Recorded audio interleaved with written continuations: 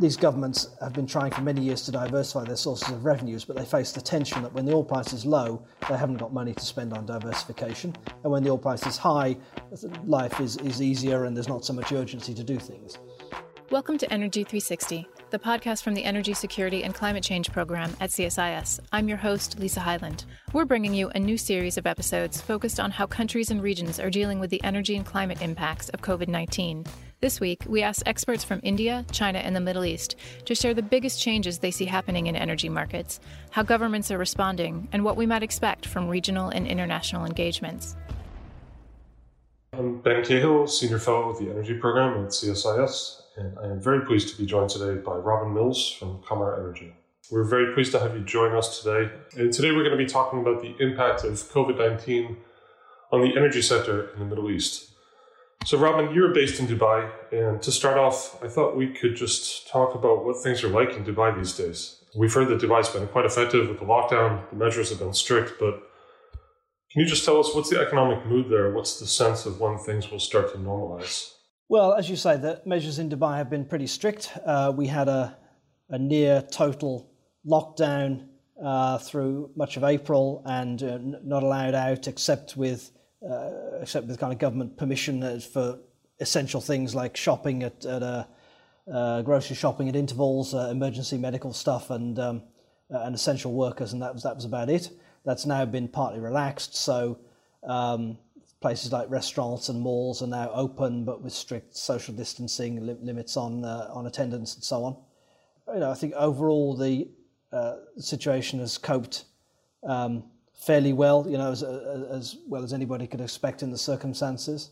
But in terms of the economics, it's been a very significant hit, right? I mean, if you think about Dubai as a city, Dubai is a global city. It's a hub of travel and tourism and business and finance and trade and so on. And those are all things, of course, that have been very badly affected by the coronavirus lockdowns. Dubai obviously has the world's busiest international airport by some measures, has one of the world's leading airlines, and of course they're hardly able to fly any flights at the moment. There are some hopes of perhaps being able to resume flights in July to some destinations. We'll have to see. But obviously this is a significant shock to the city's and the country's economic model, along with the other parts of the shock, like of course as we'll talk about the crash in oil prices. Yeah, so the whole world is being affected by the COVID-19 pandemic, but the Gulf states are really uniquely vulnerable, I think, because of their dependence on the oil sector and the share of oil and government revenues and export revenues. How bad do you think the economic impact will be for the Gulf states and Iran? And, we're seeing lots of reports of problems for expatriate workers in the Gulf, people losing their jobs and having to leave the country. How much of this pain is actually coming from the non-oil sector, especially in a place like Dubai, which has a more diversified economy? Can you give us your sense of what the next year is going to look like for the Gulf states? Yes, well, the impact is it's sharply differentiated. The nature of the impact is sharply differentiated across the different countries around the Gulf. Some are very oil dependent, and some are not so much, and some are more dependent. Some make more use of international links and tourism and business and so on, and others not. So there's a sharp differentiation, which I'm sure we'll cover. But if I think about the Gulf states and Dubai in particular, there's a very high share of expatriate workers. In the UAE as a whole, it's perhaps around 85%, and in Dubai, even over 90%. And these are people at all levels of society. Some are manual workers, construction workers, people working in shops, restaurants, and so on, up to international, highly mobile, well-paid investment bankers, international lawyers, people running top businesses, and so on. Obviously all those people are affected in different ways, and a lot of them are people who are keeping the country running as they are around the world in terms of keeping deliveries going and essential services going. So this is particularly true of Dubai, but it affects the other Gulf states. Some of the countries, of course, have tried to take advantage of this to increase the amount of local labour being used in their economy. Saudi Arabia and Oman trying to push more of their own citizens into the private sector. and that's a very necessary thing. But it's not something that is easily done immediately. Over the years, when there have been these revenue declines for the big oil exporters, they typically tend to react in kind of a pro-cyclical fashion by cutting spending at a time when a lot of governments around the world are actually spending more and having stimulus measures to try to promote growth and protect the economies. How vulnerable do you think the Gulf states are if this low oil price continues for several quarters? Are there some countries in the Gulf that you think are especially exposed? And what do you think of the measures that have been taken so far to prepare for the worst? Well, there's a lot to unpack there. It's a very complex picture. So I think firstly, if we think about the revenue side, so you mentioned Saudi Arabia tripling its value-added tax from 5% to 15%, the measure just announced. So there have been attempts for quite a few years now to diversify the revenue base and to give governments in the region more sources of revenues other than just oil. And Saudi Arabia or the UAE introduced a value-added tax, and as we said, the Saudis recently increased that significantly. But I think they're facing a tension here in the short term, which is, around the world you've seen massive stimulus packages to help economies cope with the impact of the virus and shutdowns. Those are essentially going to be funded, presumably eventually funded by government debt. The Gulf countries have done that too, to an extent. They're trying to shield business and employment from job losses and the interruption to normal business activity. But at the same time, of course, they face a huge collapse in oil prices and a collapse in what's still the major part of their revenues, and they have to cover that somehow. So they face this tension between doing stimulus, but then trying to cut expenditures, which of course is contractionary in the economy. A very large part of the budget of the Gulf states goes on wages, salaries, current spending, various subsidies, and social services. Those things are very hard to cut. Of course, there have been efforts to cut salaries and cut state employment, but that's uncomfortable and affects people quite directly. Government projects, of course, can be stopped. Capital spending can be stopped, but at some point there are capital projects that need to be done. And anyway, these projects filter through to the local economy in terms of employment and spending. So I think I understand why Saudi Arabia chose to triple its VAT. I mean, what it is, it's a way to raise revenues without going after salaries and these other forms of state benefits. And it's also a curb on consumption and a curb on imports, effectively, since a very large part of consumption goods are imported. So I think it's a way to target that without without having to go after these other very tricky parts of state spending. So that I think makes sense to me. But you make the point in the broader picture. These governments have been trying for many years to diversify their sources of revenues, but they face the tension that when the oil price is low, they haven't got money to spend on diversification, and when the oil price is high, life is easier and there's not so much urgency to do things.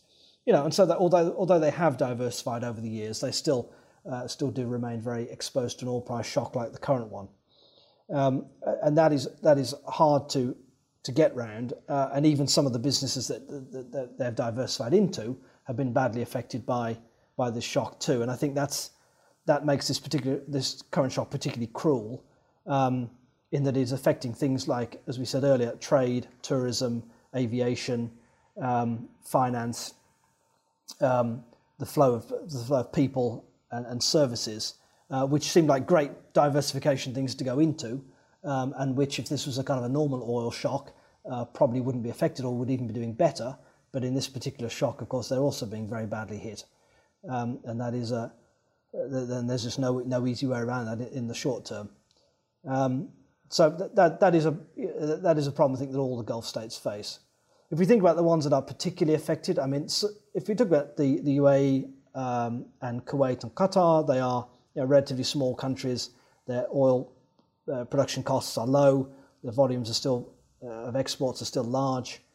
In the UAE's case particularly, it has diversified the economy a lot over the years, even though, as we say, that's some of that parts of that are also affected by the crisis. They have large sovereign wealth funds.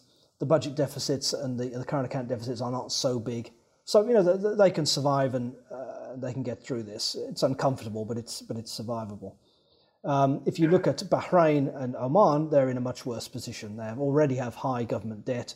They have only a small sovereign wealth fund. They have their oil production is relatively small, relatively high cost, and of course they're having to cut it anyway in compliance with the OPEC Plus deal. And although the Bahraini economy in particular is reasonably diversified, the sources of government revenue are not very diversified, and so they are very exposed. And I think we'll see them coming under significant pressure in the next few months, particularly if oil prices stay where they are. And then in the middle of this all, you've got the big beast, Saudi Arabia, which is somewhat in the middle. It does have large sovereign wealth holdings, has a lot of financial resources, but it is still, although dependence on oil revenues for the government budget has gone down, it's still very high. And Saudi Arabia, again, it can cope for 2 or 3 years, of course, of lower oil prices, and it can cut its budget and raise revenues, but a longer-term crisis is certainly does demand a big rethink. If we can pivot a little bit more to the energy sector, this is a time when companies around the world are responding to the oil price downturn by cutting capital expenditures, curtailing their growth plans, really being much less ambitious about producing oil and gas. But what about the NOCs in this region? How do you see COVID-19 and the oil price downturn affecting the Middle Eastern NOCs' plans? So, the pressures on the Middle East NOCs are somewhat different from what they would be on the international oil companies, the IOCs. The NOCs had really ambitious plans over the past few years for downstream diversification. So they wanted to get more into refining, into petrochemicals. They already had big businesses in those sectors, but they wanted to grow them even more. They wanted to anchor demand in their key clients. So they wanted to have more presence in China, India, in particular, but also in other Asian countries. Talk about Vietnam or Indonesia. They wanted to grow there as well, where the key sources of future oil demand. So that was a very important part. They wanted to do more in gas, particularly domestically. So Saudi Arabia, UAE, in particular Kuwait or Oman also have been short of domestic gas over the past few years. They had big plans to increase their gas production, including unconventional gas, including sour gas with a lot of hydrogen sulfide content, so costly, expensive to develop. So they had big plans for that sector. In the oil production sector, not so much. Exception to the UAE, which has pretty aggressive plans to grow its oil production capacity up to 5 million barrels per day, and with 4 million, reaching 4 million in the short term. Saudi Arabia was not planning to increase its production capacity. So the view was, well, the oil market is only growing slowly. We've been under OPEC Plus cuts for 3 or 4 years. Those might be relaxed, but still there wasn't a need to put on a lot of extra production capacity quickly. Now, we've been through a real roller coaster the past couple of months, of course, because the OPEC Plus deal fell apart and the UAE said it would ramp up its production very quickly to 4 million barrels a day. Saudi Arabia, Aramco, said that it had been told to add 1 million barrels per day of production capacity, which would be big news and a big change of plan for it. Then the OPEC Plus deal did come back together with very steep cuts, and now those production expansion plans are not nearly as urgent as they seemed. So I think at the moment the companies are in the mode of trying to cut costs, trying to reassess their big capital projects, not cancel them yet, but certainly reassess them, try to reduce costs, try to squeeze some savings out of contractors. We've seen both Aramco and ADNOC, the Abu Dhabi national oil company, looking for 30% savings from contractors. And ADNOC has delayed some of its big offshore sour gas plans, at least for a few months. They'll have to see, obviously, what does the domestic economy look like when we start coming out of this crisis, and how quickly does world oil demand recover, and what has happened to supply. So what does the supply-demand balance look like? Have we permanently lost a lot of supply from the US or Canada? Is shale oil declining, or do the shale oil guys manage to make a comeback? So really very early days to say that, and whether a lot of extra oil production capacity will be needed, and whether the domestic economy will need a lot of gas. But these companies tend to plan for the long term. They don't shift position as kind of quickly and nimbly as the IOCs do. But on the other hand, when they're committed to projects, they generally have a lot of momentum behind them. You mentioned gas and the issue of gas development being kind of a critical goal in Abu Dhabi and Saudi Arabia. How do you see this downturn affecting gas consumption in the Middle East? I see you argued in a recent paper that gas demand growth in the region, which has been extremely strong for 10 years or more, will actually slow for multiple reasons.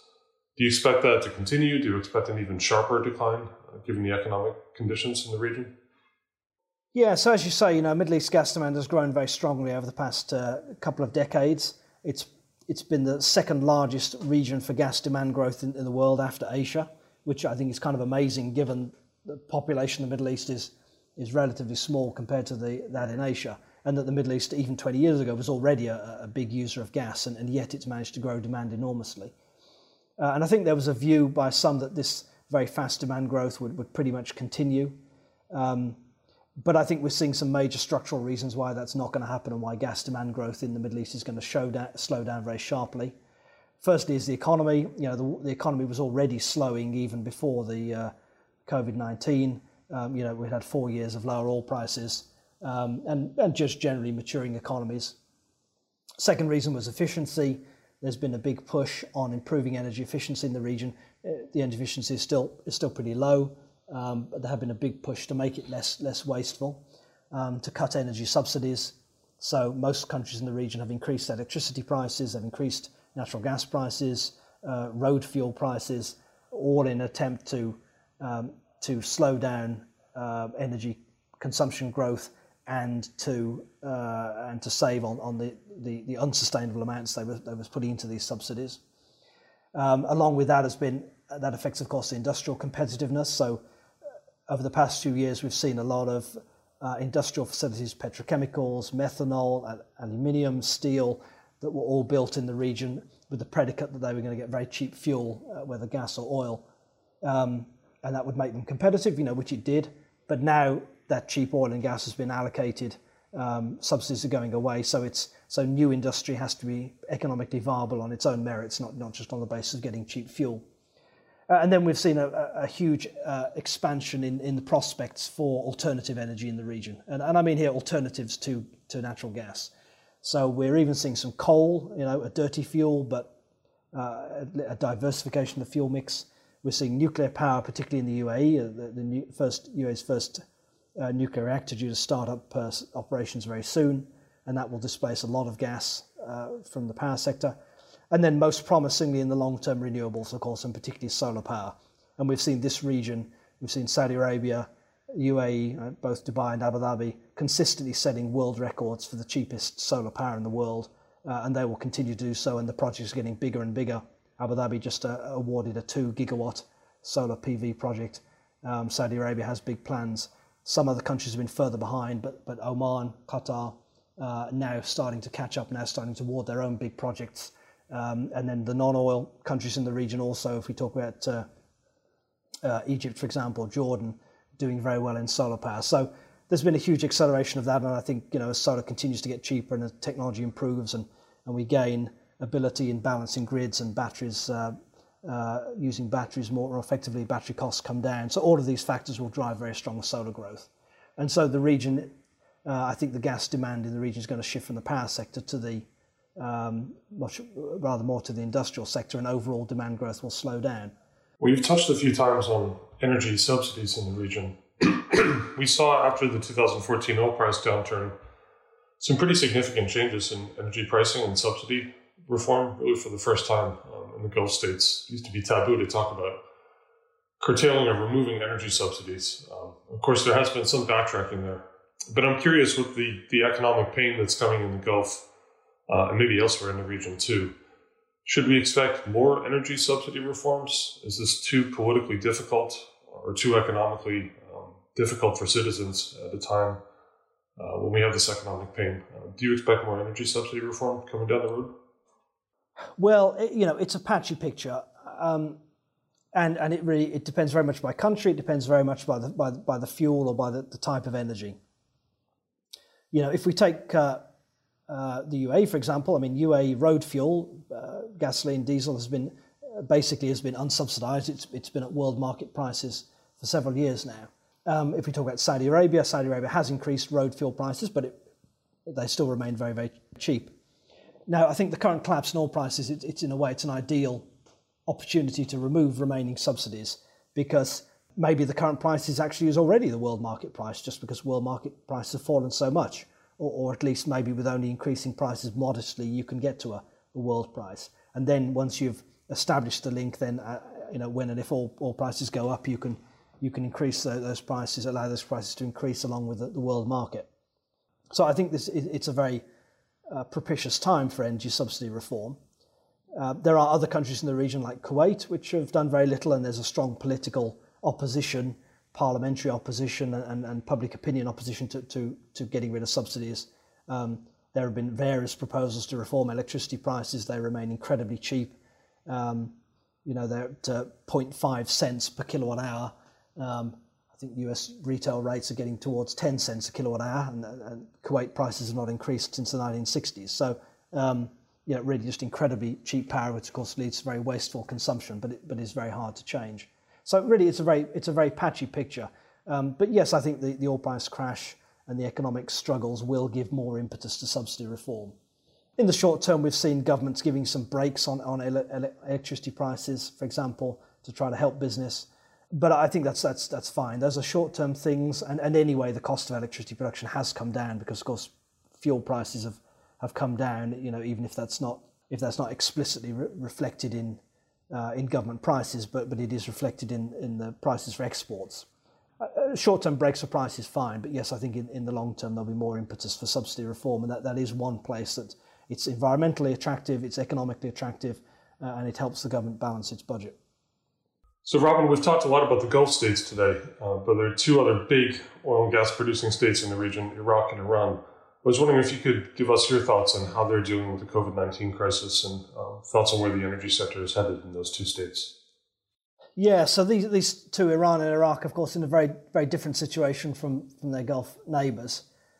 In Iran, in a funny way, comes out of this better in the sense that sanctions have already cut its oil production so much and its oil exports so much that a fall in prices doesn't actually make too much difference to its revenues.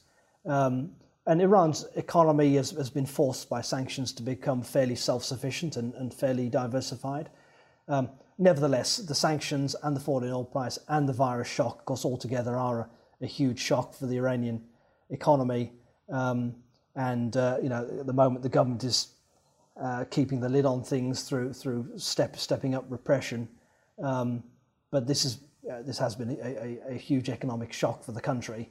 But largely, unfortunately, of course, the ordinary people have to bear it and suffer a serious virus outbreak alongside loss of jobs and income and so on.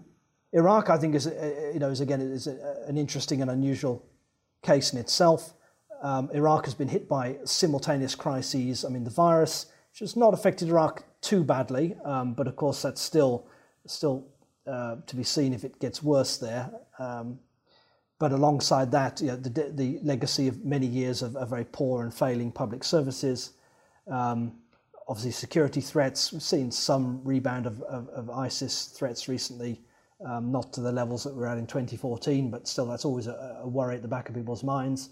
Obviously the US-Iran tensions, which continue, and a large part of that is played out in Iraq. And the fall of the government last year, and with very major public protests, more than 500 demonstrators killed, and a new government which is only just a new prime minister, which have only just been established, and of course they're then coming into a crisis with very low oil prices, with OPEC production cuts that they're expected to make. So if we go back to last April, so April 2019, Iraq earned about $7 billion from oil exports in that month. We go back to last month, so April 2020, Iraq exported about the same amount of oil, and it made just over $1 billion. So you can see in that sense how much the budget has collapsed, and how the Iraqi government simply doesn't have money for salaries and for its own social welfare, let alone for any kind of investment, which is badly needed. So Iraq faces an immediate financial crisis. The new government's having to get to grips with that straight away, but in the context of a politically very fragile situation. So Iraq faces massive challenges, and the oil and gas sector, as usual, is required to be the backbone of the fiscal response. But there's a lot of complex issues like the OPEC cuts and how they're shared out between the companies, whether the international companies are still going to receive a fee for producing oil, even though they're required to cut back the production. If the oil production is cut back, will there be enough associated gas for power? We're coming into the summer, temperatures are going up, there's more need for air conditioning. That's usually a time of public protest in Iraq when the electricity goes off. So these are some pretty practical issues that the new government is confronting immediately. And this, of course, all has implications for their neighbours as well. The US-Iran tensions, but also for any resurgence of instability in Iraq. Well, Robin, thank you so much for all your insights today. This was terrific. Robin Mills, CEO of Comer Energy, thank you so much for joining us. Yep, thank you. Thanks for listening to Energy 360. Look for more episodes wherever you listen to podcasts. Look for us at csis.org and follow us on Twitter at CSIS Energy.